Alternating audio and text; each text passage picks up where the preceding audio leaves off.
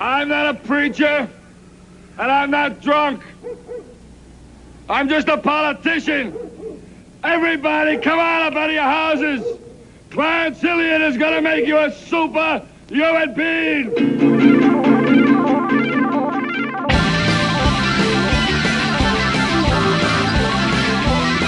All right, welcome back to Crackpot Cinema, episode 002.2.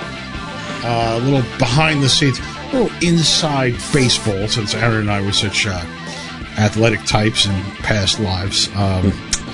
This is a redo of the, what are we calling this episode? Ritter Me This episode, where we salute some of the Through the Cracks films of the great John Ritter.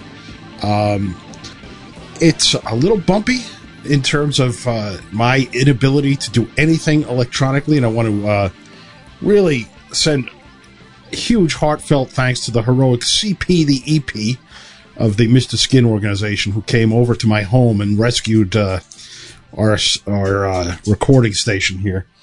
And so we've already spoiled each other on the opinions of these films. So I'm thinking this is going to be a real slog. It's going to be a real bore. I don't think torturous for us, but not nearly as bad as it will be for the listeners. So, so prepare yourself. What would you like to say? Joining me is Aaron Lee from Los Angeles. Oh, by the way, I'm Mike McPadden, author of Teen Movie Hell and Heavy Metal Movies, and joining me is Aaron Lee, TV writer, producer from shows like Family Guy and Superstore and comedy shows like that. Yeah, and we've been friends since 1993. And initially bonding over Danny Peary's cult film books, and our crazy zines that we published, and Mad Magazine, and the Golden Turkey Awards books by the Medveds, and we are going to do a deep Golden Turkey thing, because that Peary gets love now. Other zine writers are getting love these days, but the poor Medved brothers have really fallen by the wayside. And they were as much an introduction to me to the inner workings of what we call crackpot cinema as anybody. Yeah. And I still revisit those books a lot, and I still think their Hollywood Hall of Shame is not only their masterpiece, but it really is one of the great unsung cinema books. Yeah. So we've put off revisiting our John Ritter opinions long enough so that we have something else to talk about. Yeah. But no, this is going to be great, because this is a hot topic. John Ritter is always great to talk about. We know him. We love him.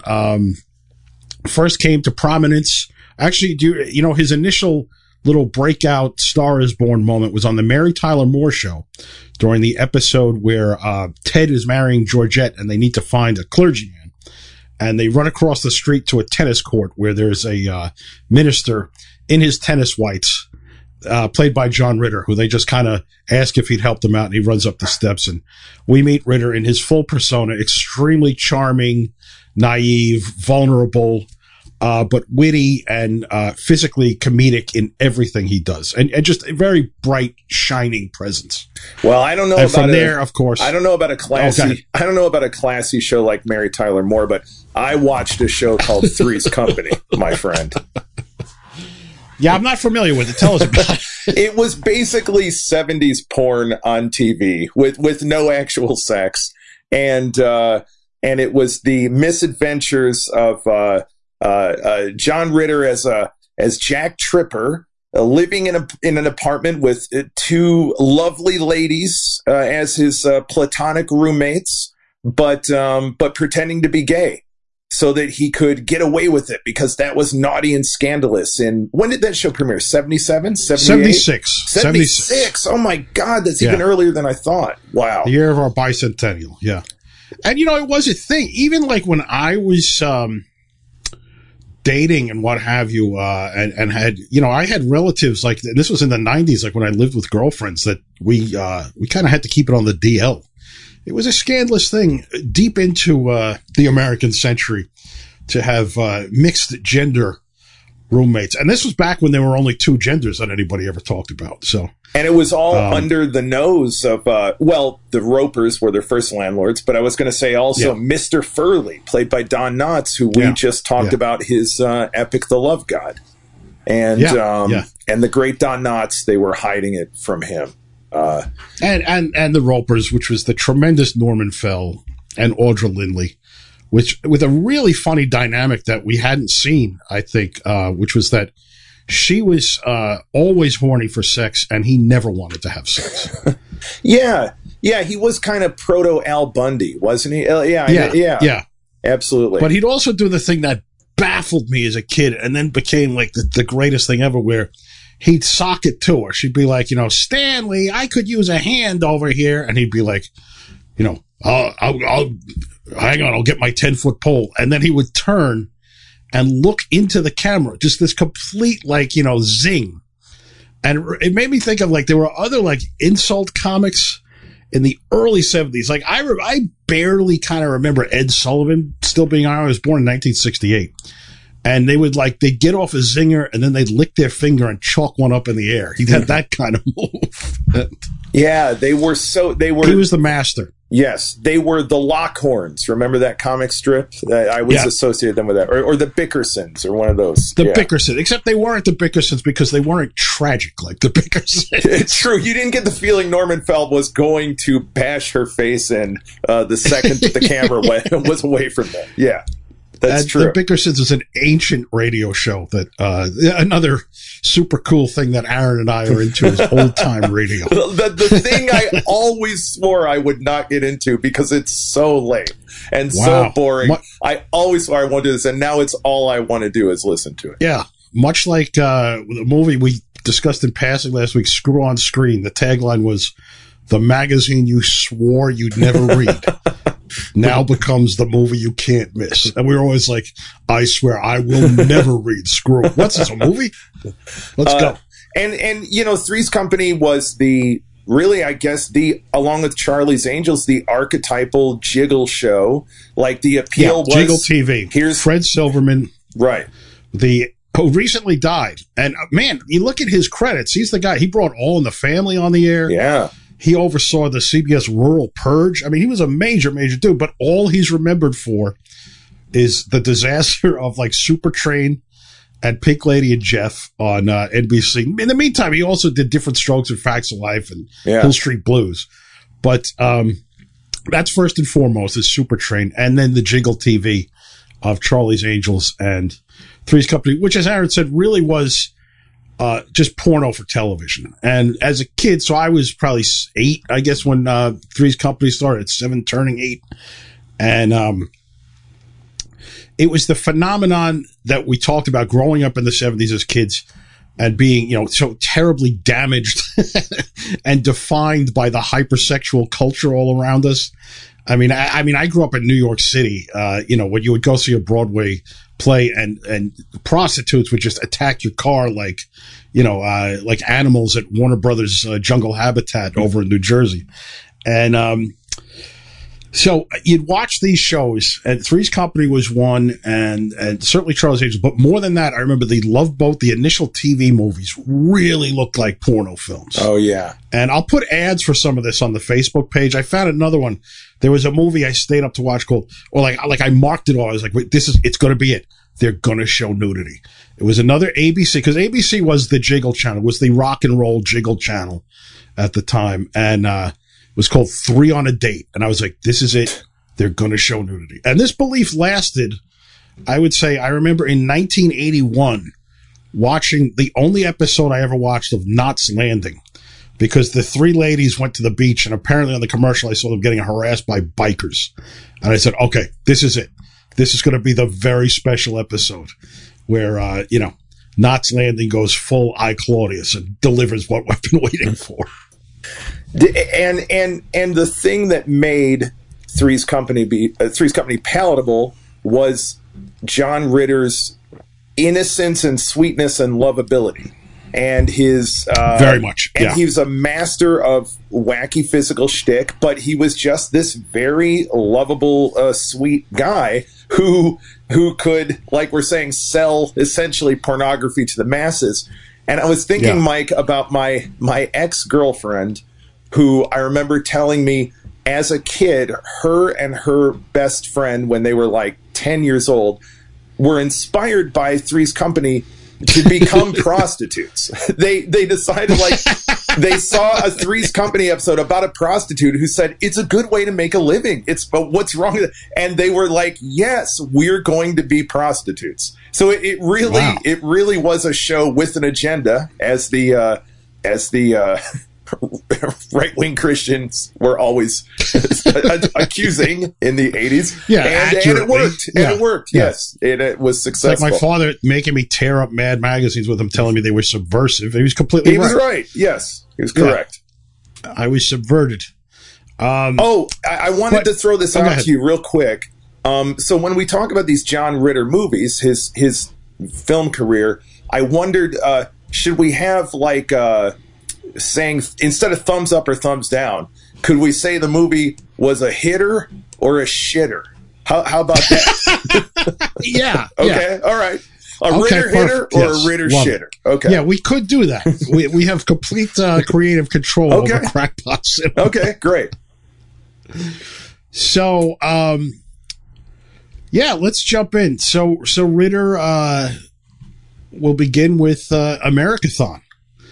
And this is a rich film contextually and culturally for Mr. Lee and myself. The product of an avant-garde comedy troupe, best known for their surrealistic pothead records, the Firesign Theater, led by Philip Proctor and Peter Bergman. And they wrote, prior to this, they had worked on a movie called Tunnel Vision, which was a spoof of a TV network, and it was a lot of ad promos and fake game shows inspired by the Groove Tube, one of several movies like that, which we will do an episode on that, called Kentucky Fried Failures, because the greatest of them, of course, was the Kentucky Fried Movie. But Tunnel Vision was pretty good. It's okay. The weird thing about Tunnel Vision and the 70s is that my parents, who were, conservative, but, I grew up in Brooklyn. They were fans of Woody Allen, so I remember once they went to go see, there was a revival of Everything You Always Wanted to Know About Sex. And they went to go see, it was probably 1974 or 5, or whenever Tunnel Vision came out. And the second feature was Tunnel Vision. And I actually asked my mother if she remembered it, and she did not. But the thought of my mother watching Pregnant Man, which was one of the bits on Tunnel Vision, was really, it's something. And it says a lot about the 70s. The other weirdest movie my parents ever went to on a date was Mondo Cane. Oh, wow. In a theater? In a theater, because of the song. Because, more. Wow. Because the song was nominated for an Oscar. Yeah. Did you get their review? My father liked it. My mother, she said she remembered the song. So, what a date movie. I don't know. Oh, my God. Yeah. But, that was like what was playing back.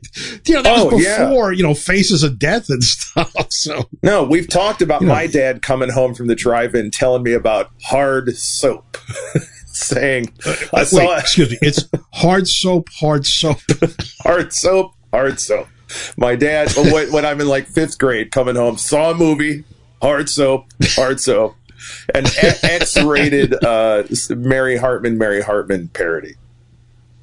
One of at least 2. There's another one. Oh my God! I can't think of the name of it. Yeah, I'm sure it's like Mary Hardman or something. But yeah. Yeah. So our parents were seeing weird stuff in the 70s and not in any way considering it unusual or bizarre. But I want to stress, Aaron's father is kind of embodies what we're going to get to, which is the dirty bum culture, which was our main male influence in the 70s. Yes. So it's guys wearing, free mustache ride t-shirts, having the mustache built for riding, the ball hugger cutoff shorts. If they're wearing a shirt. Long hair. If they're wearing a shirt. Never the shirt. Yeah, the shirt was never on. And so what they were basically baby boomers who had been a little too young for, Woodstock and full psychedelic flower power, and then came of age in the 70s with National Lampoon and Cheech and Chong and the first 5 years of Saturday Night Live. So good time guys, always good time just guys. The good time guys of the 70s. Until September 11th changed everything, and then they became bad time guys. But and not even September 11th, 2001. September 11th, 1980, when they debuted the new Saturday Night Live with a cast of other people. Fuck that. But I want to stress, my father was a Green Beret in a Vietnam vet, and my mother was a kindergarten teacher. I had very different parents. But the 70s was a weird time, and so we're coming out of the 70s into the 80s where, Uncle Ronnie Rambozo, as the boys would call him contemptuously, and then went and voted for him twice, was coming in office. And Americathon embodies that moment for the Filthy Animals. And so the premise is, weirdly prescient. It's all about the energy crisis, which if you grew up in the 70s was a defining fact of your life, the energy crisis. Do you remember the Mad magazine cover? Mad salutes the energy crisis. Oh, was it him? What was it? What was the cover? It was a really cool painting because it was the one time Alfred ever looked like an adult. He was up on a roof, real small, and there were just giant neon lights spelling out "Mad salutes the energy crisis." That's great. Which really is a bit of a leap for just a still painted image. Sure. We're still laughing. Yeah. But gas lines and OPEC and Fat Cat. What was the oil consortium called? OPEC. I just said it. Yeah, OPEC. Yeah. Anyway, so the Americathon, written by Proctor Bergman of the Firesign Theater, and I saw it. I did not see it in the theater. I was waiting to see something else at the Middletown Sevenplex in New Jersey, and Americathon got out. And I used to always like to ask people when they were leaving, "How was it? How was it?" And so these two teenagers were coming out, and I asked them, "How was it?" And one guy rolled his eyes and angrily snarled, "Oh, it was great, especially the 30 seconds of Elvis Costello." And he was justified in his frustration because that was a big part of the ad campaign was Elvis big Costello. Part of the ad campaign was a live performance by Elvis Costello, yeah. And Meatloaf. So, yeah. Yeah, well, you get a lot of Meatloaf. He's not singing, but he's delivering the goods. But anytime you get any Meatloaf, you get a lot of Meatloaf. Let's be honest. But so as a result, I then spent years saying that whenever the movie came up, it's like, oh yeah, great, especially the 30 seconds of Elvis Costello. You dined out on that line. I did, but better than that was they aired Americathon in 1982 on the ABC Friday Night Movie, and I remember watching it.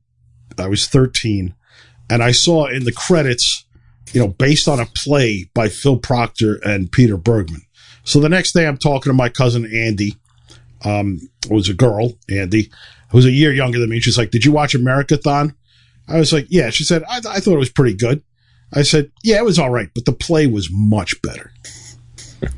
As though I, at 13, at Our Lady Help of Christian School in Brooklyn, had seen the stage production of Americathon. You know what's funny? You couldn't have possibly been correct. Like, can you imagine how awful the stage production of Americathon was? Oh, with their Uncle Sam paper hats and kazoos. God.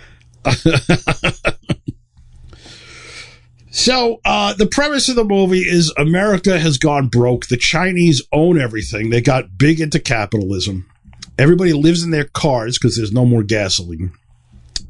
And America has been borrowing from a consortium of Native American tribes led by Chief Dan George is the guy who is in charge, who holds the mortgage on America. And since America is broke, they hire TV consultant played by, what's his name? His name is McMurkin. A lot of funny names in this movie. And Roger Ebert pointed out once that if a movie has funny names for its characters, it's never funny except for the Marx Brothers. And then it's hilarious.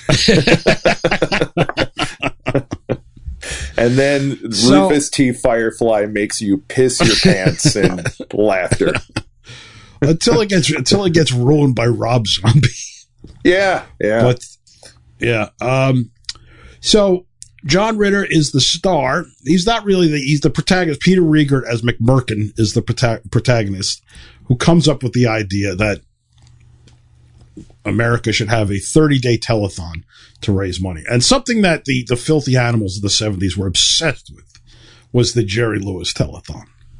And yes, absolutely. And I just want to say, it is weird with Peter Riegert as the lead, nominally, like you're saying. The movie is being narrated in a voiceover by George Carlin as Peter Riegert in the future, past the future of the movie. So that's right. So honestly, a lot of Riegert's scenes are done in voiceover from George Carlin as future Riegert.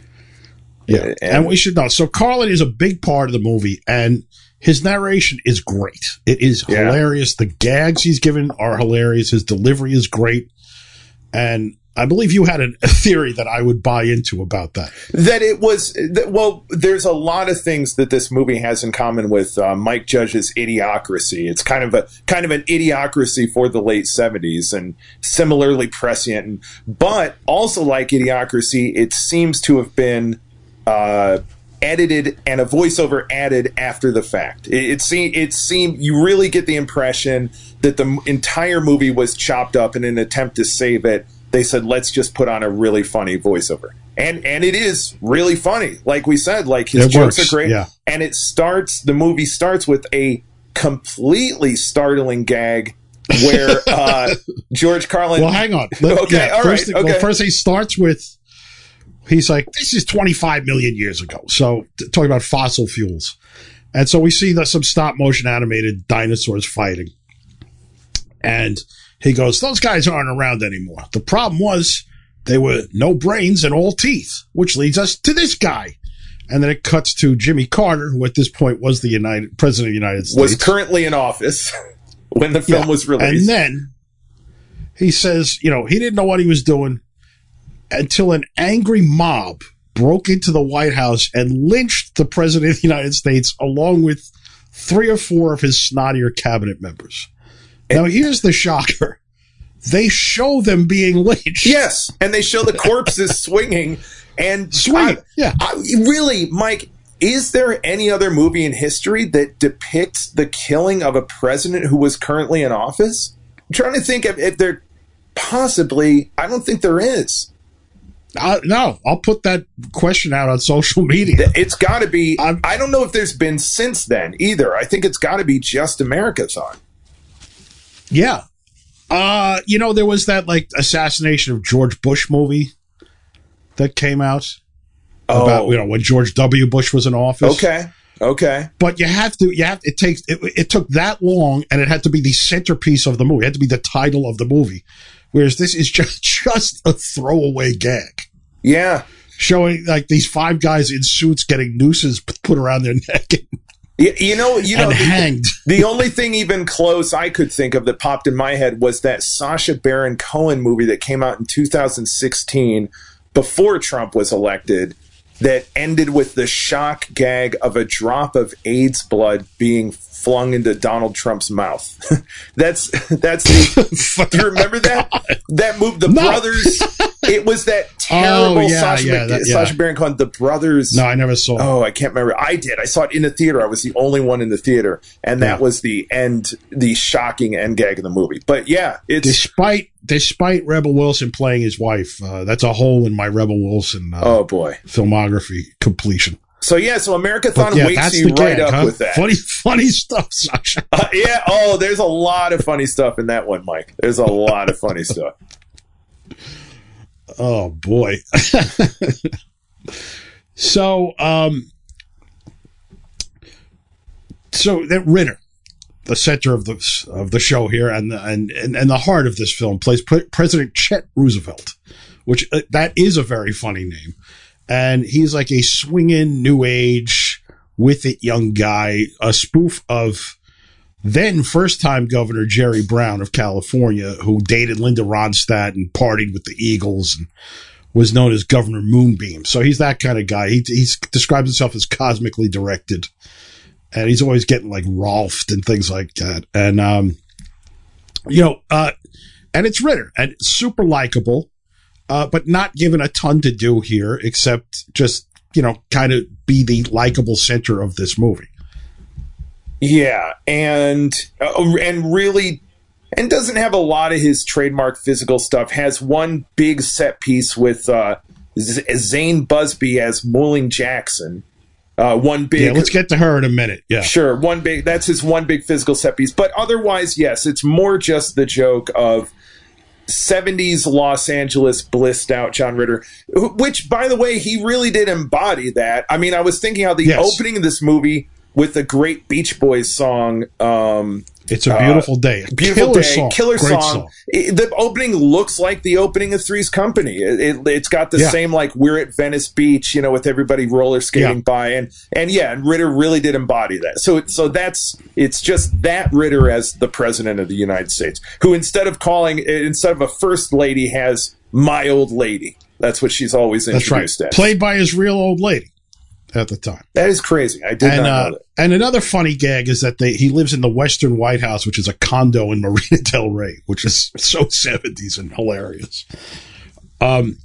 So outside the White House, the Western White House, there are constant protests, and there's one, the guy, we see somebody who rather prominent. Do you know who it was, Aaron? Well, spoiler, you told me last time, Larry David, and I didn't recognize him. And I didn't see him and put it together. So he was on Fridays at this point, right? Yeah, and along with Bruce Mahler, they played the stuntmen rabbis, in like James Bond spoofs, like "You Should Only Live Twice." And that's funny. They drove a motorcycle with a sidecar through a flaming bagel and crashed through a wall of matzo. Oh my God. I don't remember that at all. That's great. Yeah, completely hilarious. But yeah, so Larry David is doing his Friday's rabbi character. He's holding up a sign that says, "The president is a yutz." And so then we get to the telethon. And this is the big premise. Now, Fred Willard is the chief of staff, and it turns out he's a turncoat. He's working for the enemies of America. He just wants to get a big payday. There's an Arab-Israeli secret deal being made. He's in on that. The Israeli diplomat is played by the great Alan Arbus. Deanne Arbus' ex-husband, star of Greaser's Palace, the Robert Downey Sr. film. And Fred Willard is very good. But the real, just devastating hilarity in this movie comes from Harvey Korman as Monty Rushmore, the guy they choose to host this 30-day telethon. And he plays the star of a sitcom called Both Father and Mother. And this is like not just the funniest part of the movie. It's like one of the funniest things I may have ever seen in my life. Yeah, it's pretty hilarious. Pretty great. And it is something that it's an outrageous gag that I don't even want to spoil it, but the idea is that Harvey Korman has like this, I don't know how old the kid is, maybe like 10 or 12. He's got this son and he's a cross-dresser, but the kid doesn't have, so the kid does not have a mother. The mother's not a hit, so he dresses up as the mother, but also is the kid's father at the same time. And it leads to a shock ending. And I have to say, it's as funny as any SCTV gag, sketch. And that's my favorite TV show of all time. But it has that, complete like National Lampoon decadence and nihilism and viciousness that you'd never pick up on in SCTV. And, that to me was the high point of the movie. And then Harvey takes it from there and is hilarious throughout. He's great. And I love, so the American Indian Consortium that runs everything does it by taking over Nike, which they changed to the National Indian Knitting Enterprise. And everybody is wearing Nike sweatsuits and sneakers, another like prescient moment. And Harvey hosts the Americathon in a Nike tuxedo, which is incredibly cool looking. It's just a tuxedo with the 2 Nike stripes down the side. And, there's also a scene where Peter Riegert is just standing around in a black hoodie. And it made me realize, like, you didn't really see that in the late 70s. You didn't really see a guy hanging out in a hoodie. Wear. Yeah. And he looked so cool. And he looked so 2020, you know. So, yes, a very prescient movie. Yeah. No, that was what people literally, you only wore that to work out. You know, right. Running had become the big thing. That was the only time you ever wore that stuff. And by the way, with all the things we've talked about that this movie predicted, you know, one that doesn't get mentioned as often as someone who's living in LA right now is the whole thing of like everybody lives in their cars. When you drive around LA right now, the homeless crisis we're having, that felt authentic and prescient as well. And hilarious, I would imagine. Oh, Laughing. just delightful to watch a city's entire structure collapse. And yeah, just hilarious. But I want to say something. So, you know, culturally, the both father and mother sketch in the movie is something that would have just shocked and appalled the moral majority and the right-wing censorious types of the late 70s, early 80s. And now it would specifically shock the woke contingent, the left-wing people who are out to stamp out and deplatform any ideas that threatens their sense of morality. So there's a lot of that in this movie, you know, and you see it often when you go back to comedies of the 70s.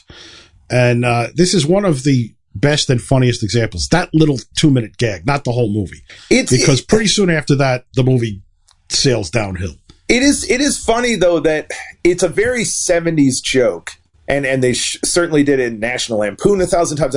The idea that it is a conservative message, the joke, which is it's really saying sitcoms are so kind of decadent already, and in the future, can you imagine how, quote, depraved, unquote, they'll be, you know?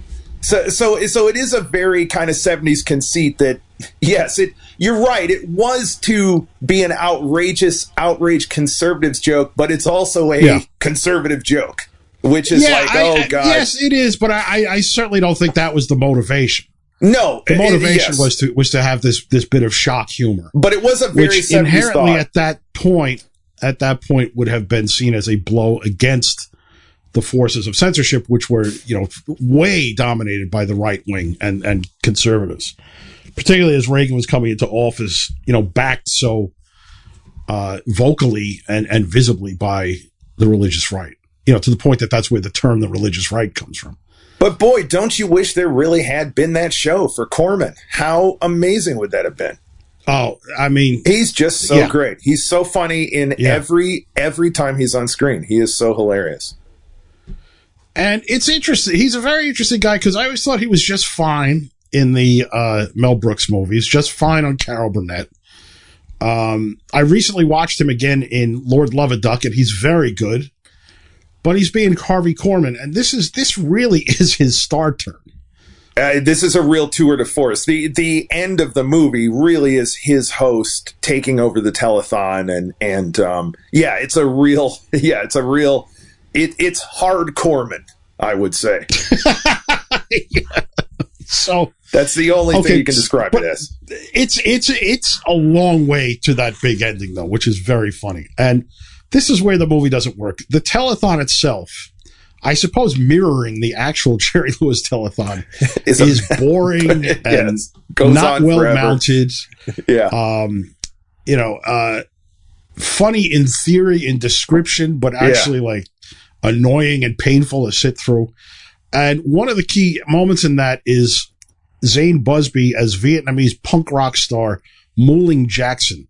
And what's interesting about like the Dirty Bums is that they never get punk right. Except weirdly Cheech and Chong doing Earache My Eye as a proto-punk song. Yeah, they got it right. And then bringing it to life with the actual punks in Up in Smoke. But they got it.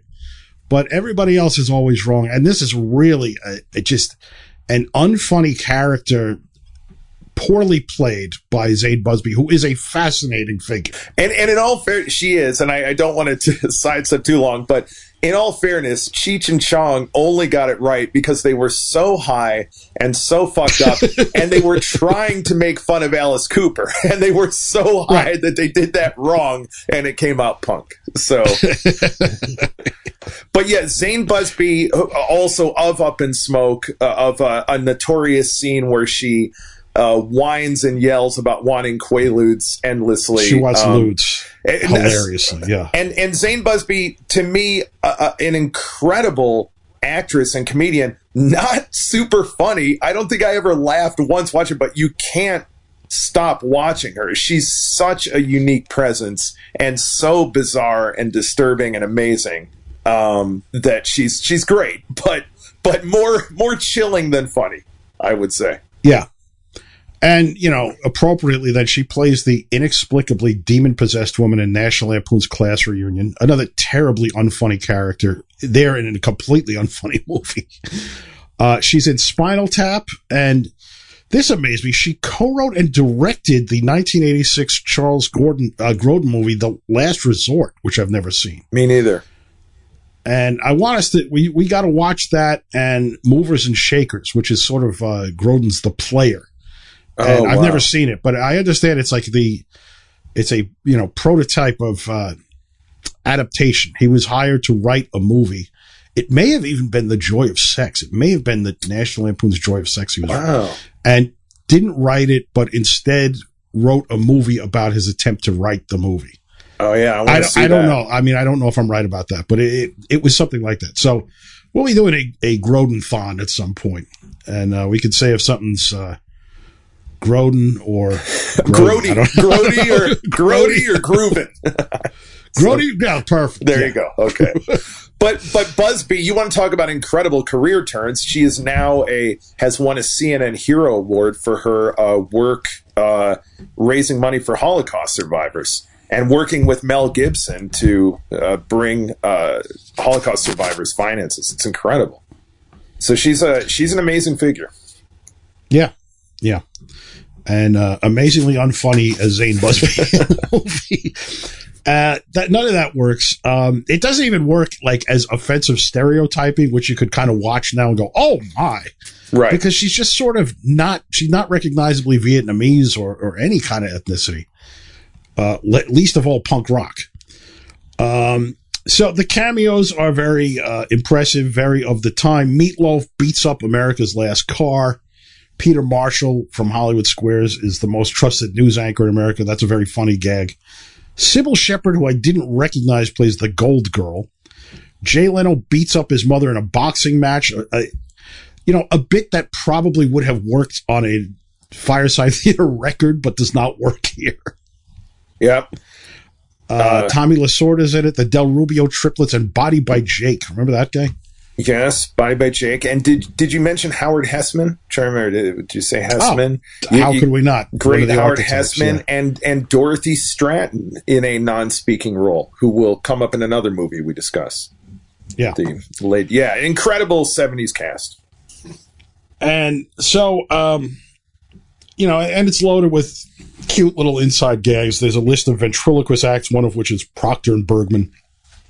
But it runs out of gas fittingly early on until Harvey floors it at the end, and it comes around. And then Carlin's wrap-up kind of where are they now narration is hilarious. I especially liked when he said that John Ritter and Fred Willard ran off to the Philippines, or Thailand rather, and started a disco religion.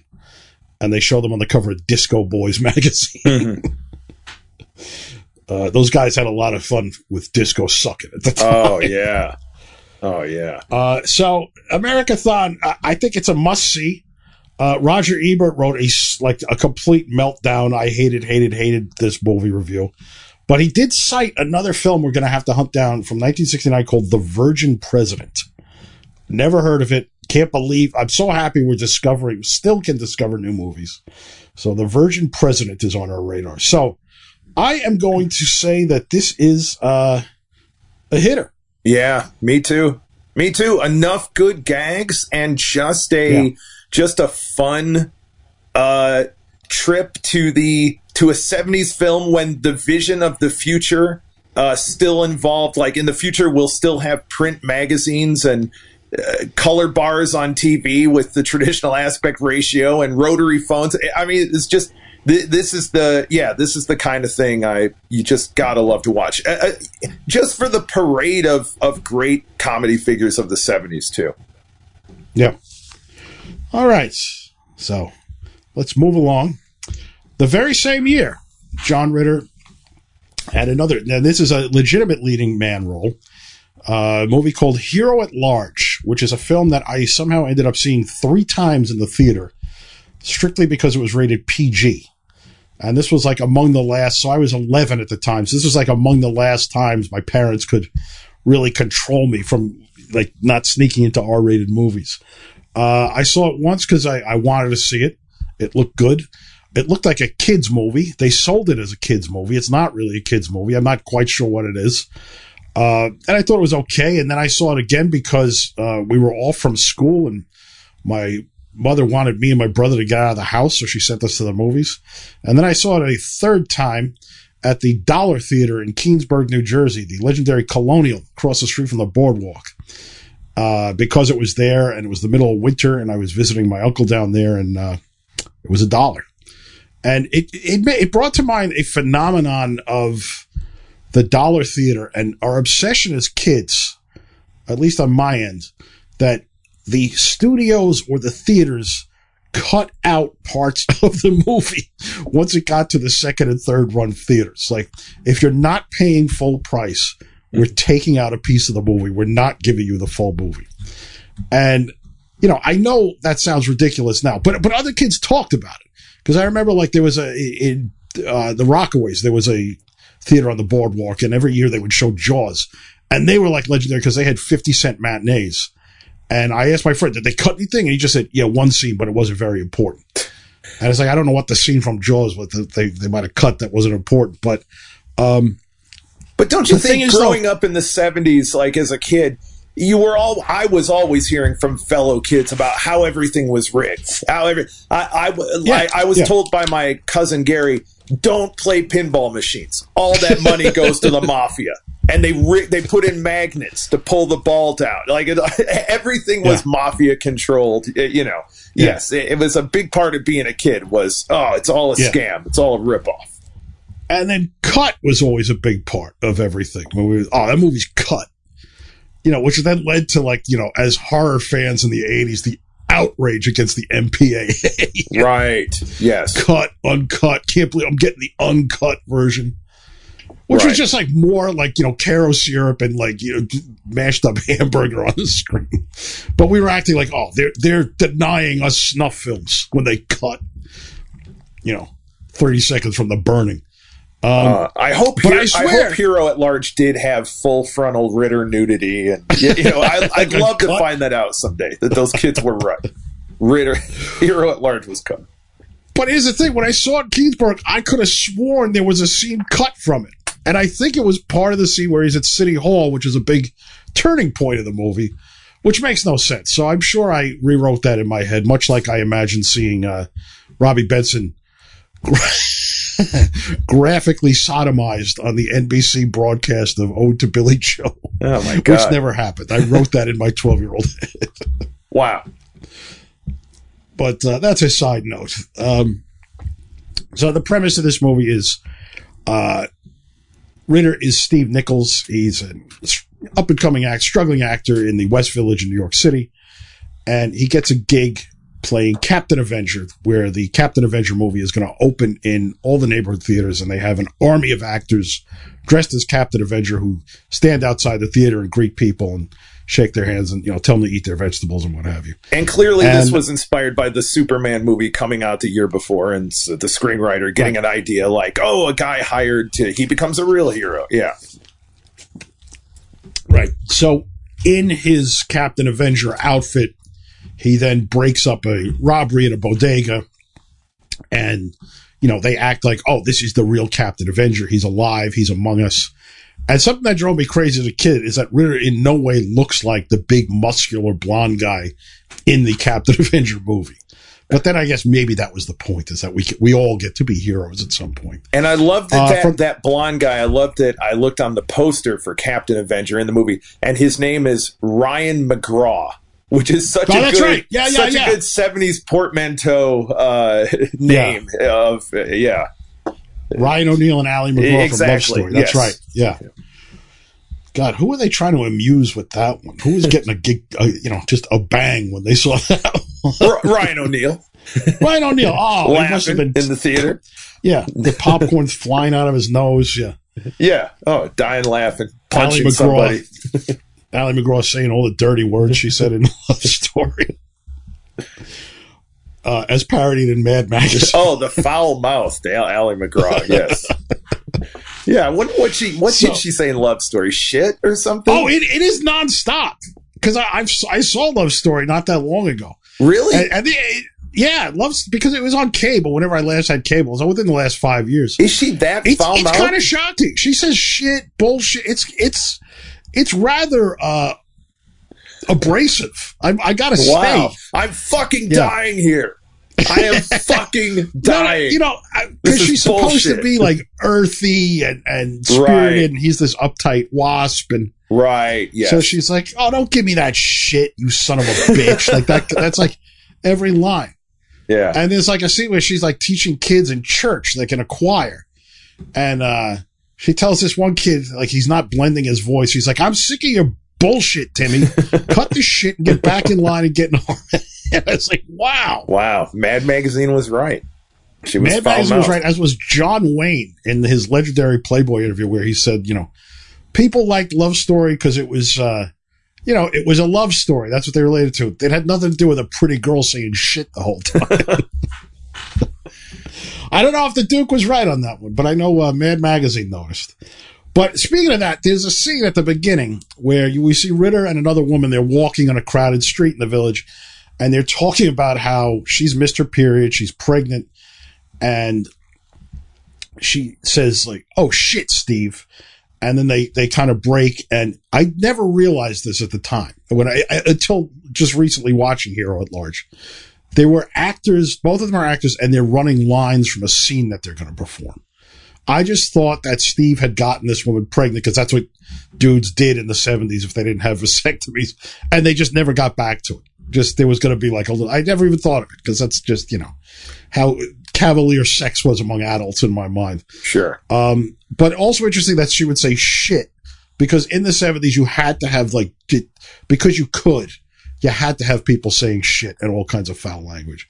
And if you doubt that, look at a movie like Chomps, the Hanna-Barbera robotic canine movie, where the last scene is a black dog in a stereotypical black voice going, shit.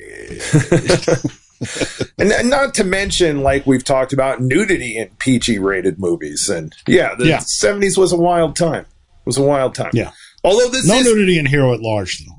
Well, unless it was cut. Pretty darn close, though. I mean, Ritter does spend the entire movie in a towel or his underwear, and he's tidy whities. He's not in bad shape, but he's not in great shape either. And I don't know why he's so constantly undressed in this movie.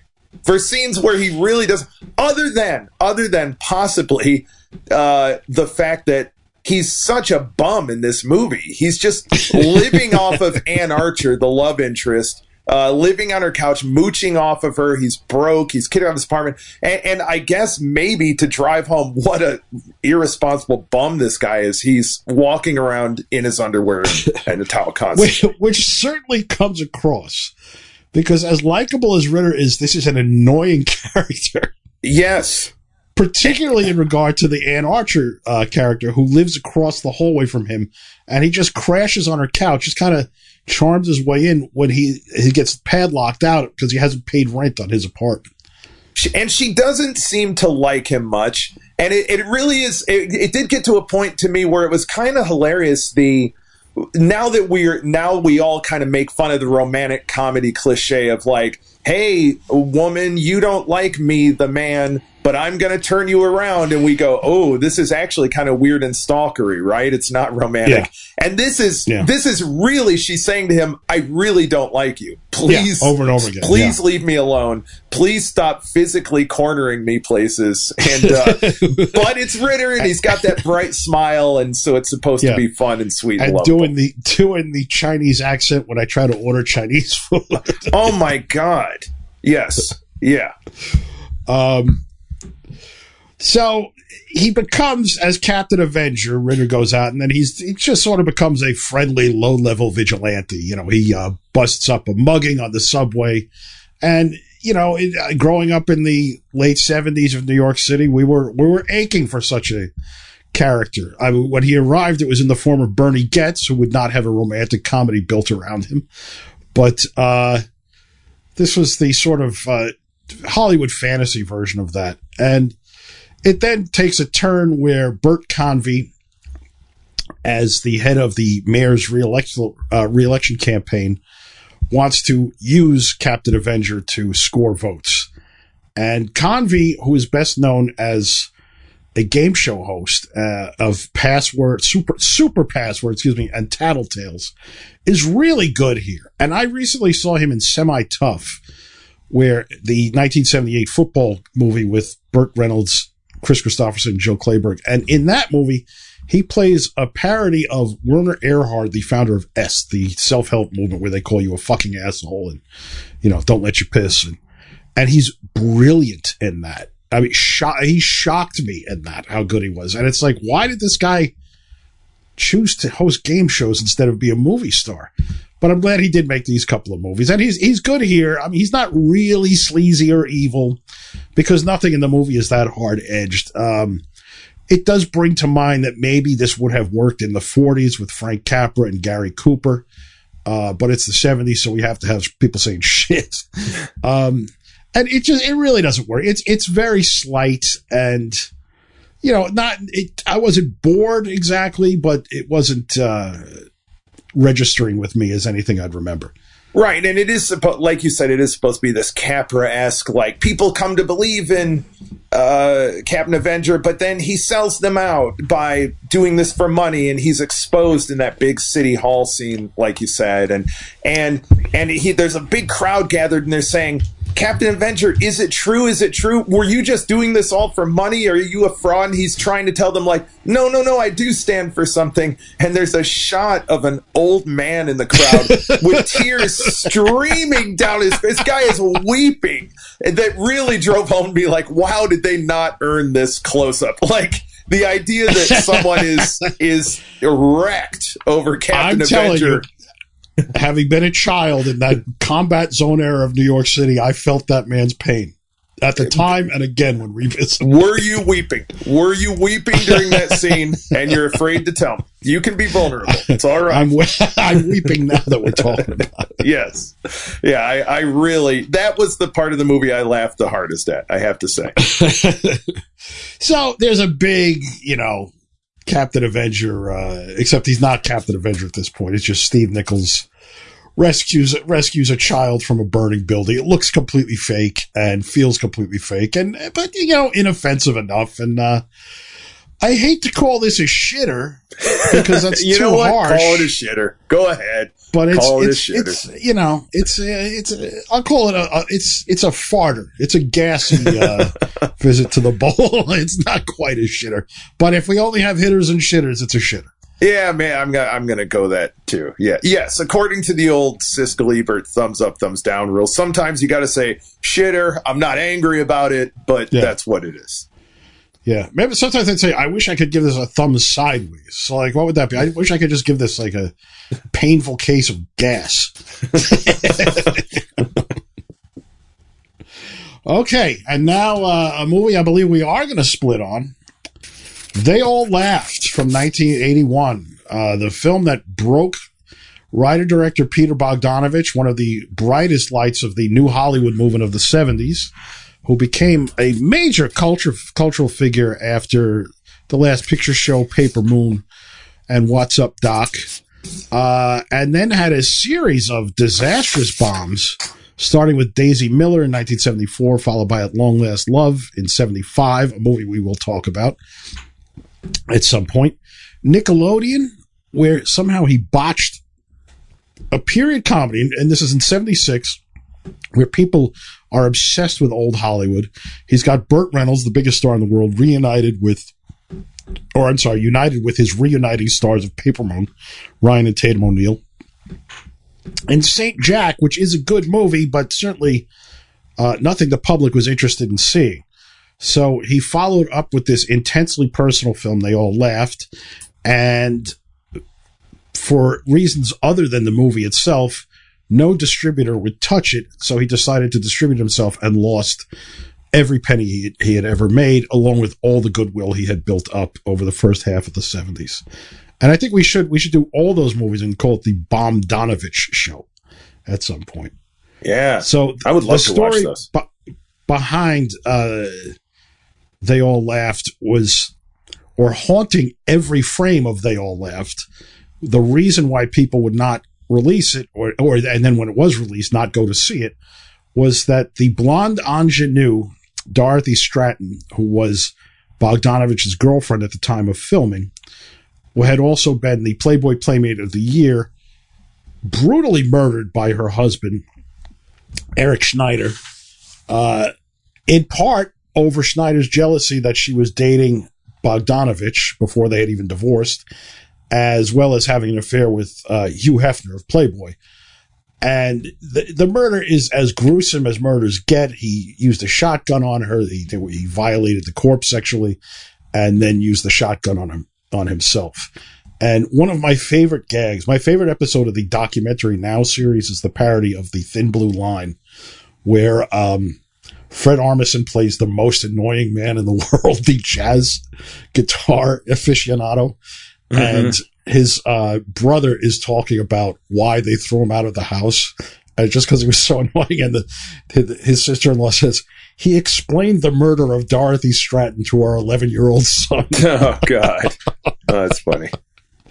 So Dorothy Stratton, even now, lingers in the popular consciousness. And this was, her big showcase film. And so that is just dripping all over this. And it's very gruesome and haunting to watch as a result. And she's 19 years old. I mean, she's, or was she even 18 in this, actually? Well, I guess she must have been 19. She was 19. Yeah. That's right. Yeah.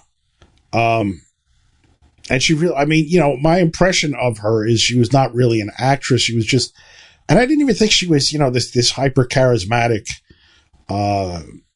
screen goddess type. Like, clearly Bogdanovich, who had also been romantically involved with Sybil Shepherd. You'd see Sybil Shepherd in the Last Picture Show. You're like, wow, there we go.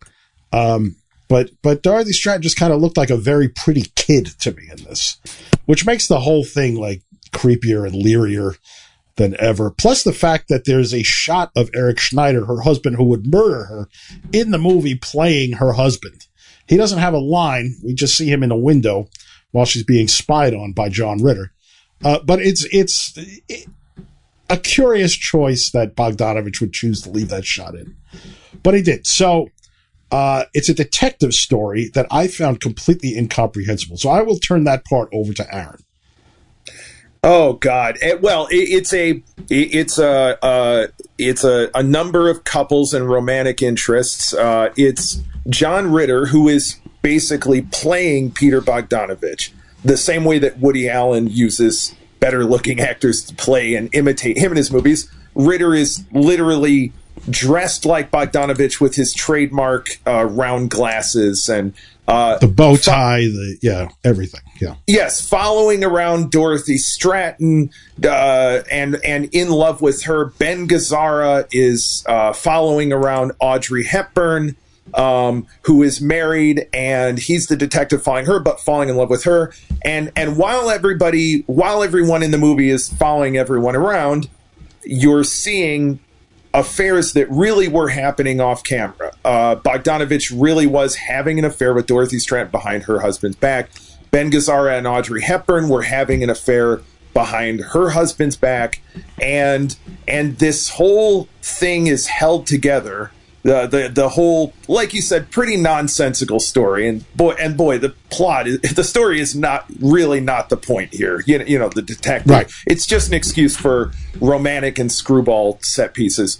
But it's all held together by a guy named Blaine Novak, the co-writer of the film, who, when we talk about dirty bums, this guy embodies the filthy 70s dirty bum guy we're talking about, like no one I've ever seen on screen. Honestly. No, I mean, beyond a combination of Cheech and Chong. Cheech and Chong, Dr. Johnny Fever from WKRP, and Dee Snider with a Aykroyd and Belushi, like all in one being, you know, long permed hair, like down to his ass, half shirts, a mustache skating. That's just as long. Yes, roller constantly skating, smoking. The cigarette smoking in this movie is so vile to me. It's so constant. It's so constant. And he's always smoking as he's roller skating. And he co-wrote the movie with Bogdanovich and didn't really become an actor or a writer after this. His one other major credit was a documentary called Directed by Peter Bogdanovich, an homage of sorts, I would imagine. I haven't seen it or read anything about it, to Directed by John Ford, which was one of Bogdanovich's early movies, in 1972 documentary. But he's a really weird screen presence, Blaine His Novak. voice, if he could, it's like this perfect amalgamation Frankenstein of so many filthy 70s icons. His voice sounds like Carlton, your doorman. Like the fact that he opens his mouth and Carlton, your doorman, comes out. It's just like it's one 70s filth icon after another. And like the ball hugger cut off shorts and everything. Oh my God, Blaine Novak. Interesting fellow. There's another female in this, Colleen Camp, who plays a country singer. And this was a really interesting touch that I appreciated, because Colleen Camp is great. And at the time, this was the urban cowboy era of Countrypolitan. So there was a moment in New York City where, you know, there were country music clubs the way there had been jazz clubs previously and rock clubs predominantly at the time. But country was a thing, particularly among, like, you know, urban, semi-sophisticates, you know, proto-yuppie types. And Colleen Camp plays the singer in one of these clubs, and she's extremely good. And she's having an affair with, she has an affair with everybody in this movie. Yeah, she does. And she's very funny. And her one-on-one scene with Ritter where she takes him home is one of the best scenes in the movie. She's just funny and great in this. She's really underrated. Yeah. And the other woman in this is Patty Hansen, the supermodel who would be Keith Richards' girlfriend, as a cab driver. Not in any way convincing as a cab driver. Except in how much she smokes cigarettes. And her name is like Wendy or something, and Gazzara keeps calling her Sam, the ice cream man. And all of the women in this movie are incredibly beautiful. I know you were saying you weren't a big Dorothy Stratton fan, but I'm not going to say she's not beautiful. She certainly was, but incredibly beautiful women, charismatic.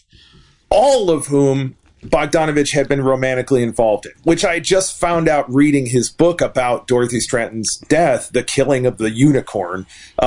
He was involved with Hansen, with Colleen Camp, with Dorothy Stratton. It's really head spinning to think of Bogdanovich being involved with all these women and then sticking them in his movie. I can't imagine the shooting of this thing. And really must have been disgusting poem that it was like. The tiger is hunted for its skin, the rhino for its horn. What of the unicorn? Wither the unicorn. So yes. Credited to Anonymous. And I'm like, nobody wants credit for that. You just write this, Bogdanovich? Yeah. And there is a shot of Dorothy Stratton holding a unicorn doll in the movie.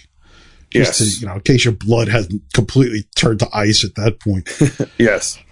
Audrey Hepburn, one of her rare appearances on screen at the time. Probably her last movie before the Spielberg movie, Always, at the end of the decade. She plays the wife of a diplomat, and Glenn Scarpelli plays her son from One Day at a Time. And watching this, and she's Audrey Hepburn, and she's this incredibly powerful presence on screen, but it's the older lady. And I was watching, I was like, no wonder Glenn Scarpelli grew up to be gay, being toted around Manhattan by Audrey Hepburn at a tender age. She apparently was having an affair with Gazzara, or Benny, as Bogdanovich always refers to him. Benny and I were talking, and he and Audrey were getting it on. And so what's good about the movie is a lot of the city, lot of New York in 1980, 81. Really a feeling of you are there. I was there. It was very nostalgic for me to watch this. I'll bet. At the same time, I was baffled by it. I couldn't follow it. I didn't like these people, and I didn't know what was going on. There consistently seemed to be an attempt at lighter than air romance, but it was just weighted down, not just by Dorothy Stratton's ghost, but just these kind of unpleasant characters smoking cigarettes and doing things I couldn't follow. Yeah, and I know this movie was a huge I'm sorry, influence it's on Paul Schneider. It's Paul Snyder. I said Eric. I apologize. Oh yeah, Paul. That's right. Well, we have a couple of fact checks to do from the last episode too. We'll get to that at the end. Sorry. I know this movie was a huge influence on Wes Anderson, and Noah Baumbach, actually. How? Well, in being, you hear that, and it's like, I'll tell you how. In what way? Yeah. In being, I'm gonna get together my 8 favorite actors. Sure. I'm gonna set them loose off in the world in this formless way where I wander in and out, just like Royal Tenenbaums, or I mean that's the movie in particular that calls this one to mind the most to me in terms of where you see the most direct influence. But I just am basically in love with this cast of people, and I'm just going to set them loose, wandering around the city and kind of fade in and out of their lives that way. And in this same thing you're talking about, like the attempt at the lighter than air, like I want it to have elements of old Hollywood screwball comedy, but also I want to combine that with Altman naturalism and when I saw it, I really felt like, wow, this is like a real blueprint for the Wes Anderson stuff that, like you and I've talked about, is all anyone does in a certain school of comedy now, and has done for the past 20 years. All sitcoms are based off of Wes Anderson now. All single camera sitcoms, at least. He's really come to define the modern era of comedy, at least non kind of Adam Sandler comedy or whatever. And and I really felt like seeing this, like, this is the wellspring for it. See, I don't get that at all, because I don't think of Wes Anderson ever letting anyone loose. I think of everything being so tightly controlled. It's gotten that way more and more. It's inch of the screen. Bottle Rocket. Bottle Rocket is essentially like a student film compared to what Wes Anderson, as we understand him, is. But he's gotten more fussy and more controlled as he's gone on, without question, and more. I'm going to do this more ornate plotting, like you're saying. What's the one with? Oh, God damn it! The Grand Budapest Hotel. Yeah, right. Those are yes, they're much fussier. But I think the movies Rushmore, the movies that came to define his style. Yeah, I think it's much. But even that, to I think of it as so utterly controlled, and this movie is utterly rudderless. Well, and to me, that's the charm, is like, there is a certain part where it's like, this is what was really going on with these people to whatever degree. And it does get the feeling of more of a hangout movie. And to me, a more charming, I guess I'm saying this especially because of Gazzara running around, but, like Saint Jack by Peter Bogdanovich, which you mentioned, which I also love, a more charming, it's almost like Cassavetes stuff, right? Like, it's to a degree, but to me it seemed like cocaine clunky and artless, kind of. Yeah, I guess I just appreciated watching it. It's the thing we've talked about where it's like, God, man, this was a bad movie in 1980. Well, there's that. And now we get nothing but superhero movies, and there's an honesty to it in terms of that clunkiness you're talking about, like an honesty and a vulnerability. Manhattan, Woody Allen's Manhattan, it's so grosses you out now watching Mario Hemingway. But it's a fucking masterpiece. I mean, it's amazing. Absolutely, but that part of it does creep you out. Believe it or not, the Dorothy Stratton thing did not creep me out here. Because he doesn't give her a lot of dialogue, and Right. he shoots her roller skating. And like you said, she Right. looks like a kid roller skating. And there is a certain honesty to him not trying to dress it up with, my God, she's so sophisticated and above her age, which is such I suppose bullshit. so. And this is honest. This is what was going on, and I don't think any director would do that now. Would be that honest about it. No, absolutely not. And certainly Woody Allen didn't do that. But no, and you could be honest because I bring my intense knowledge of this. I read that Killing of the Unicorn book. I read another book about the Dorothy Stratton murder. I was completely obsessed with it as a kid. I saw Star 80 in the theater. That was an R-rated film I snuck into. I watched the Death of a Centerfold with Jamie Lee Curtis and Bruce Weitz, Belker from Hill Street Blues as Paul Snider.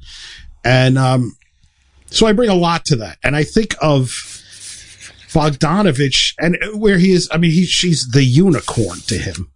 And such a unicorn, by the way, that he then took up with her little sister after she was killed. I know. Oh my God. and the way he portrays himself in that book. And there's a line in that book that has always stuck out in my head for whatever reason, this combination of words. He's like, yeah, I wasn't much into the Playboy Mansion. I'd stop by on occasion for a sandwich or some conversation. And I was like, a sandwich and some conversation at the Playboy Mansion. So he's full of shit, obviously. And I guess, I bring that into this.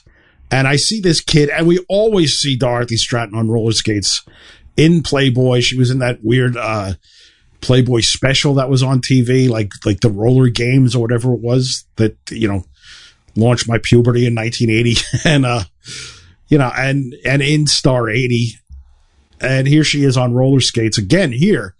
And again, such a, and that was, and believe me, everybody was on roller skates in 1980. It wasn't just Xanadu.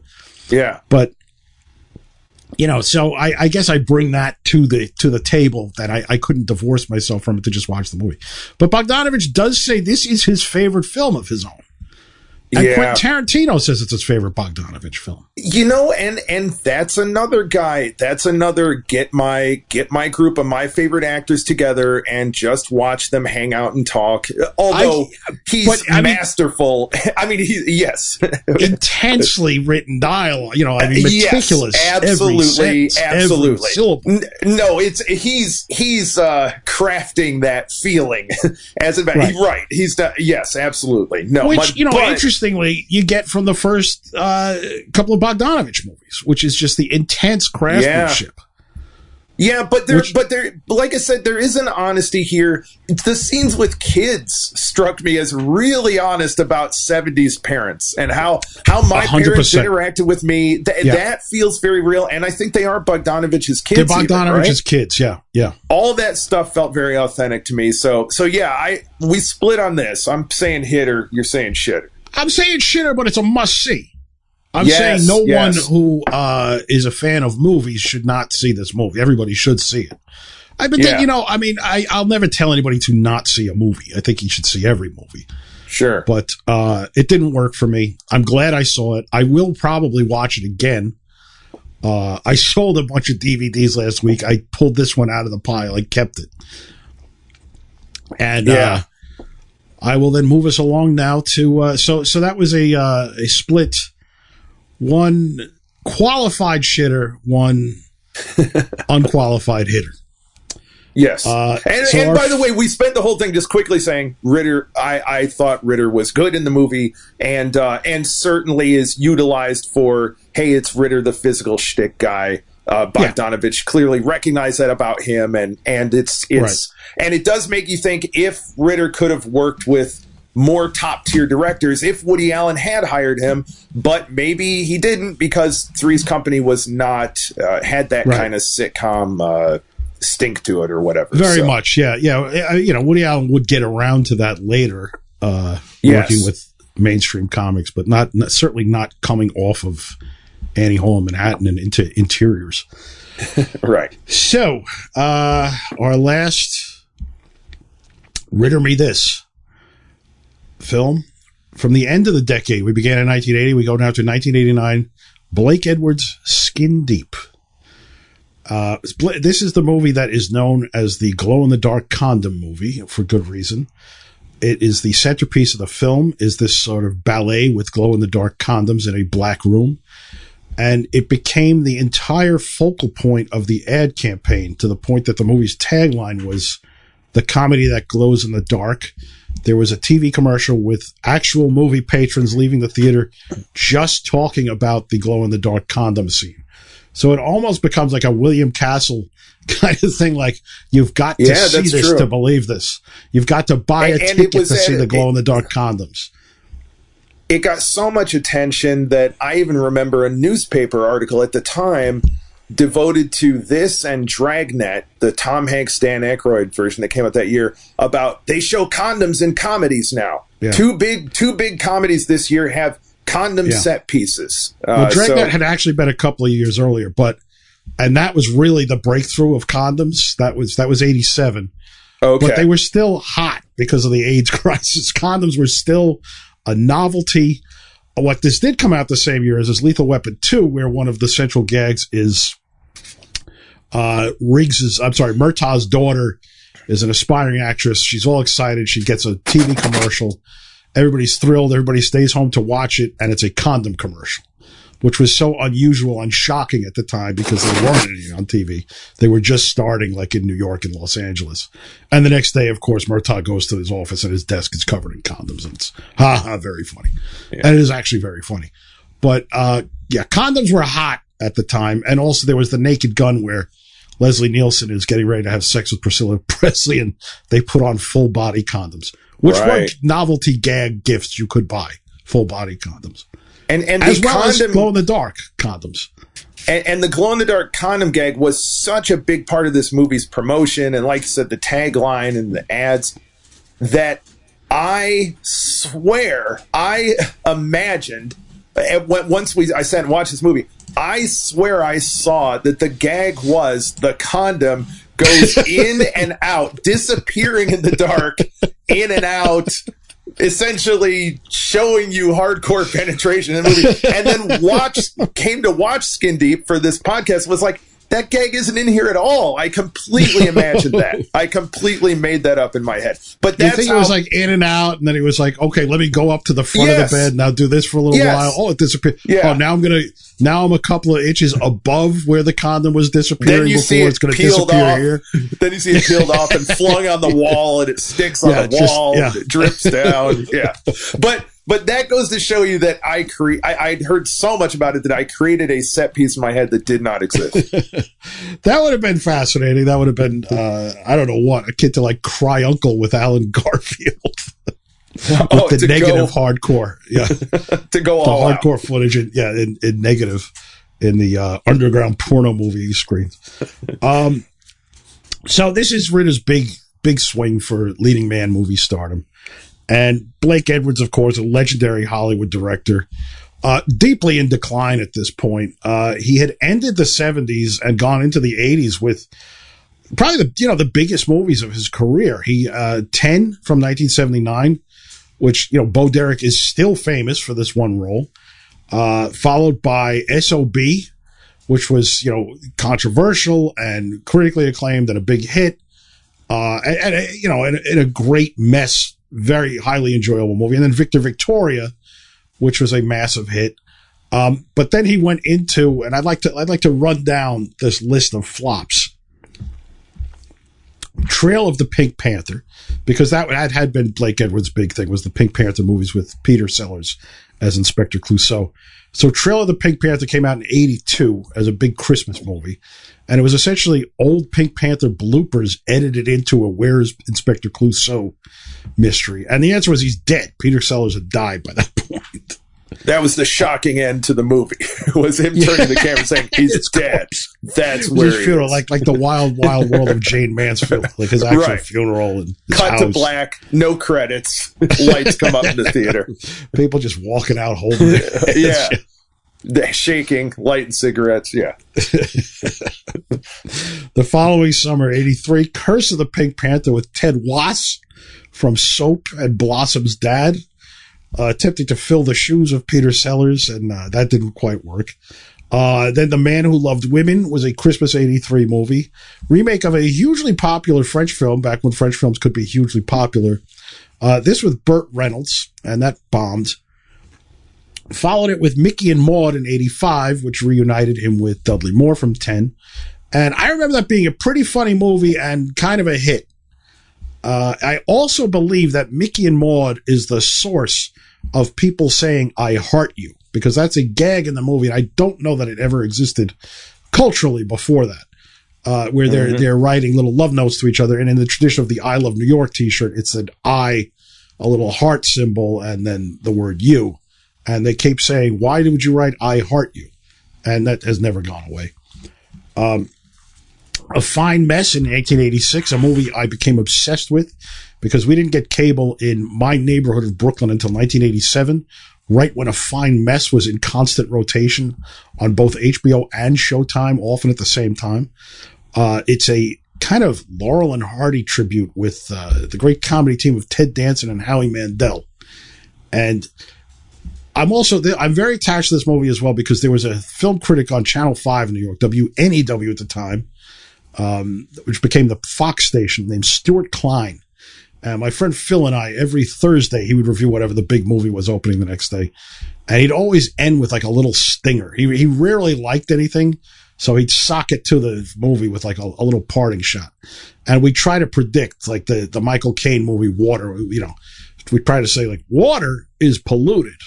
But instead he ended up with saying like, water is all dried up. I'm Stuart Klein. But A Fine Mess is the one movie I nailed. I predicted Stuart Klein's jab. He said, "A fine mess. A mess indeed. I'm Stuart Klein."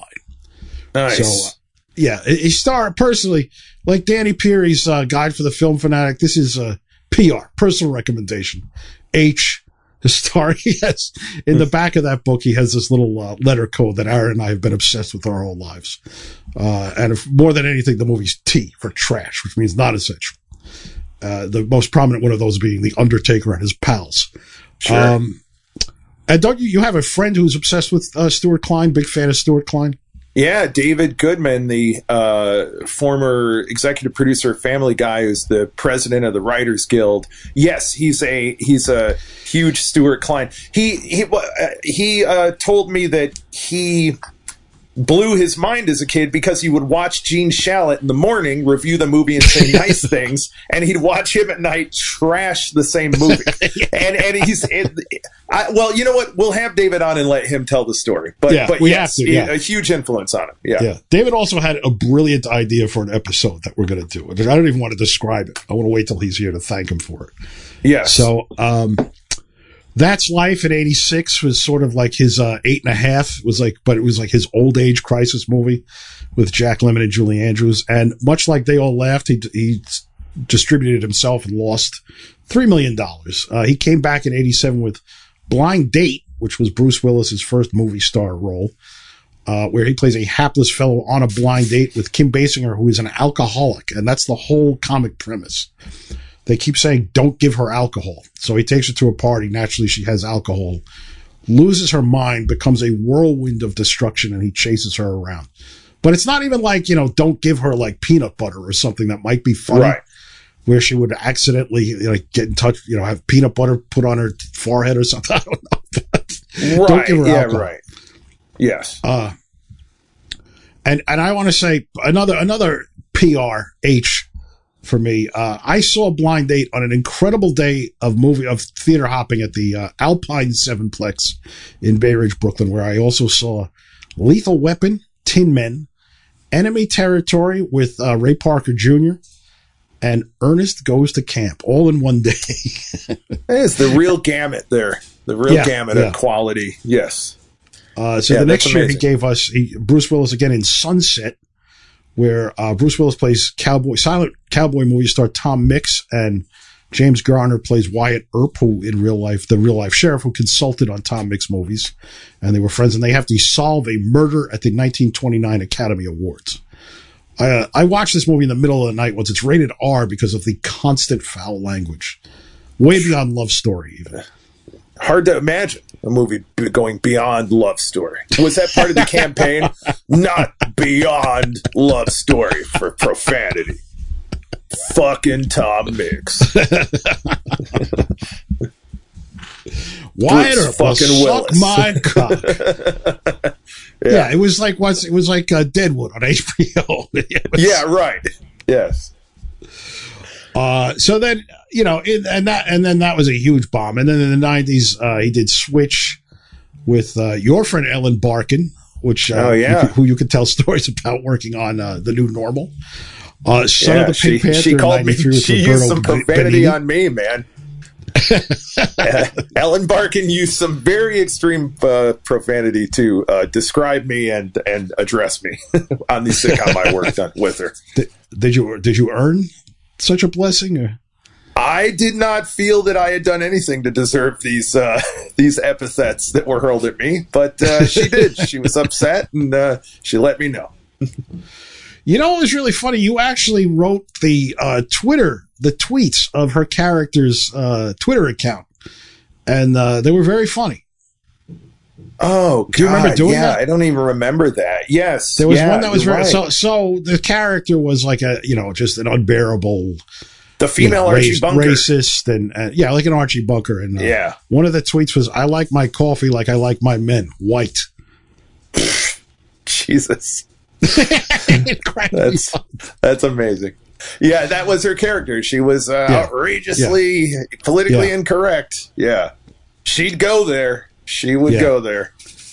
Yes. And then Blake Edwards he stepped away from making movies to focus on the Victor Victoria Broadway musical that opened to not great reviews at the end of 1995, and which contains the lyric, "Paris makes me horny, not like California." Oh, God. Catchy. So filthy. So finally, let's get to Skin Deep, the comedy that glows in the dark. So it opens with this horrible fucking theme song, "Falling Out of Love" by Ivan Neville. Sounds like he's in a tin can. Formless. Yeah. Just such a wash of shitty sound. And to me, 89 is the worst year in history, culturally, from movies, from music, everything. Just the fucking worst.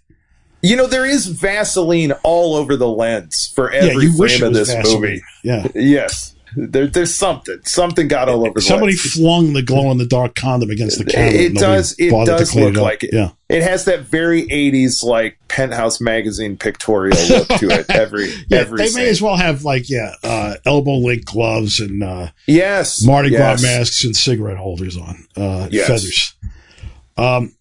So Ritter plays this multimillionaire novelist. He's apparently written 2 books, and he's stalling on the 3rd. He lives in what looks like a southern plantation in Beverly Hills, and he's a heel. He's a man who thinks he loves women, but actually misuses and does wrong by all these women he's involved with, including Denise Crosby from Star Trek and the Red Shoe Diaries.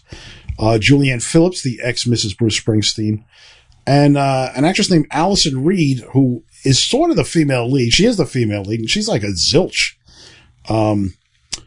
And the big gag, the big kind of physical gag, slapstick set piece, the Blake Edwards trademark moment using Ritter, which I thought didn't work at all, was he's playing the piano, and he's faking playing the piano. And this is another thing, that brings to mind Dudley Moore playing the piano in 10 and how amazing that was, how great that worked, because the guy's a brilliant pianist, and he was able to bring that to his character into the movie. So this is Ritter just kind of, bouncing his shoulders up and down. And very nonchalantly, Julianne Phillips comes over, spreads lighter fluid on the piano, lights it up, and then this giant plantation mansion burns to the ground. And he's got to go live in a bungalow at the Chateau Marmont or the Beverly Hilton or someplace like that. And, but there's a decent amount of other physical shtick too. He gets his electroshock therapy, and he dances to aerobics, and there's in his little bikini underwear. There's a lot of Ritter shtick in this movie. Yeah. The big one, and I mean, God, was that dead on arrival? The electroshock thing, yes. Oh my God. Was that also Julianne Phillips? She hooks him up to the electroshocks? Yes, that's right. Yeah. Some reason and he ends up. Don't forget former Solid Gold dancer Chelsea Field, also as one of the. Oh, that's right. Here. Yeah. Yes. Yeah. So a lot of 80s ladies. Yeah. The greatest solid gold dancer movie performance since the guy who was the rock star in Trick or Treat. He was a solid gold dancer. God. Oh, I wish they'd bring that show back. I really do. Oh, it's so goddamn good. That meant Saturday Night was here. Oh, Dance Fever followed by... Did you have Dance Fever? Oh, yeah. Danny Terrio. Yes, absolutely. Yes. Yeah, good stuff. This was the lineup. I mean, this was the dream. I mean, I could live in that lineup for 7 o'clock was Siskel and Ebert. Into Dance Fever. I mean, you had to change channels. Into Solid Gold. Oh, fantastic. I mean, just drop me off there, man. Yeah, so, no kidding. But the primary relationship in this movie in Skin Deep is between Ritter and Vincent Gardenia as his bartender. And Ritter's a fucking alcoholic. Oh, and it's not like Kim Basinger. He's not like a funny alcoholic. He's like a tragic alcoholic. And once again, recalling 10, where Dudley Moore down in Mexico on the resort has this relationship with Brian Dennehy, which is maybe the greatest, bartender, barfly relationship in the history of the movies. This really doesn't work. And Gardenia is oddly miscast. And there's a part where Ritter is just kind of gushing about all the different kinds of women he's in love with. He's like, big, voluptuous women with curves. Little boy women with tiny, firm tits. And Vincent Gardenia goes, stop, I'm getting a hard on. Which they then cut to inside his pants. You get a close-up of Gardenia's penis raising in erection. With a slide whistle sound. Yeah. There was a little drip on the front of his pants. Oh, he has an interesting wardrobe in the movie too. Gardenia, he's got the buckwheat shirt. Well, it's Daffy Duck. It's as Daffy buckwheat. Duck as buckwheat. It's a duckweed. Look, I'm saying this movie's not funny. I have tears rolling down my face. Duckweed. Yeah, no, that's true. Yeah, we are laughing. I mean, yeah, and it's 2 sizes too small. You can clearly see T-shirt. Yeah, you can clearly see his belly with his erection rising in a frame beneath it. That he got from hearing about little boy girls with tiny tits. Yeah. Gardenia. It's another thing that was interesting was that like Dudley Moore in 10, Ritter hates rock music. So this is sort of, you imagine this is a Blake Edwards touch. This is something he really wanted to communicate. Yeah, rock music sucks. So, these women, they're all angry at Ritter, and they're suing him, and his lawyer is played by Joel Brooks, who was a very well-known sitcom character actor. He played Mrs. Garrett's nebbishy son, Raymond, on The Facts of Life. Not her cool, rock and roll dirty animal son. This is the guy who was constantly in trouble for just being lame. And then, one of the big set pieces involves a bodybuilder named Lonnie, who was played by Ray Hollett, who was one of the original American gladiators. And just a couple of years earlier made her debut as female boxer in Yama Fanaka's Great Penitentiary 3. Right. And the joke, joke kind of is, can you imagine having sex with a woman who's muscular? Can you imagine such a thing? I can, and that's all I can do. Yeah, me too. And it's like, but here it's like, my God, that would never happen. That's the big joke of the scene, basically. And she was also featured on the commercial, like in her bikini top, flexing her big arms and stuff. And So then let's get to the glow-in-the-dark condom scene. So this occurs, Chelsea Field is the girlfriend of a rock star in the bungalow next to Ritter.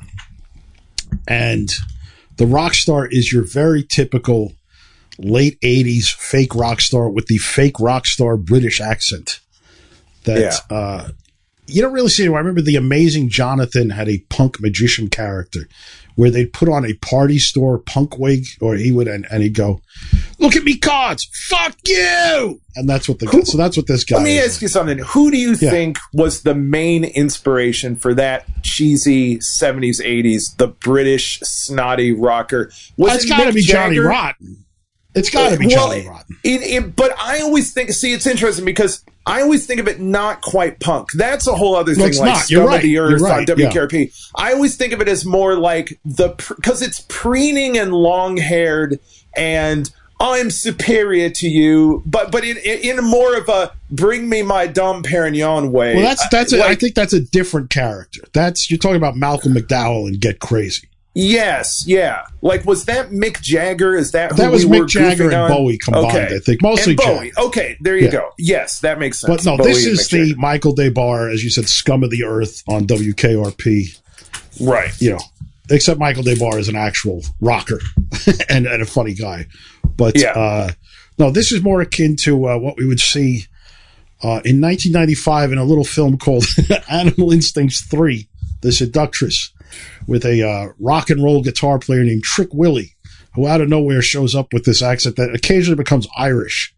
And this galled me as the writer of the screenplay of Animal Instincts 3. But look, you know, I couldn't step on the toes of a fellow artist. He brought that to the character. Sure. Yeah. Yeah, I mean, maybe he had a whole backstory for how the guy really was Irish and he was hiding it. Yeah, who knows? And I would like us to do an examination of the movies that I wrote that got made, but we have to have the proper guest on. And it will not be Gregory Dark, the director of those movies. Yeah, who is someone I have a lot of affection for, but we're not going to have him on the show. Yeah. Unless he wants to do it. Only if he wants to talk about, like, you know, Yahoo Serious movies. He can't talk about his movies. No, not his own movies. He can only review, you know, yes. Yeah, the Yahoo Serious movies that are not Young Einstein. Exactly. The other ones, yeah. Greg, if you're listening, you can come on and talk about that. You can talk about True Identity with Lenny Henry. Oh, God. Yeah. Oh, I'd love to see that. Greg would have some interesting things to say about that. God, that's for sure. Oh, God. Man. The man who discovered Jack Baker. Yes. After he'd been on Happy Days as Styx. Anyway, we're getting deep into... go back and listen to our Hustler episode. Yes. But the condom scene, with the lights out and Ritter about to seduce the girlfriend of the rock star, and then the rock star comes in and he's got his condom on and there's dueling floating condoms. The movie also ends with an identical sequence that really doesn't top it, except that it's a red, white, and blue condom. And it did make me think, like, okay, that condom scene must have killed in a test screening. They said, go shoot another one, tack it on the end, center the whole thing around this as a campaign. I'm assuming it was just something that killed its screenings. Yeah, I think you're absolutely right. And I didn't think it was particularly funny, but I guess because I was so familiar with it. I mean, they even showed a little bit of it on the commercial at the time. Yeah. But I thought this was fairly torturous to sit through. I'm going to call it a shitter. Yeah, I'm gonna do your thing. I'm gonna do the qualified shitter and just say that it is a good Ritter showcase. If you like John Ritter, it's a lot of Ritter, and he, you know, it's not a great script. It gets very melodramatic towards the end as we turn into a more sincere bottoming out story.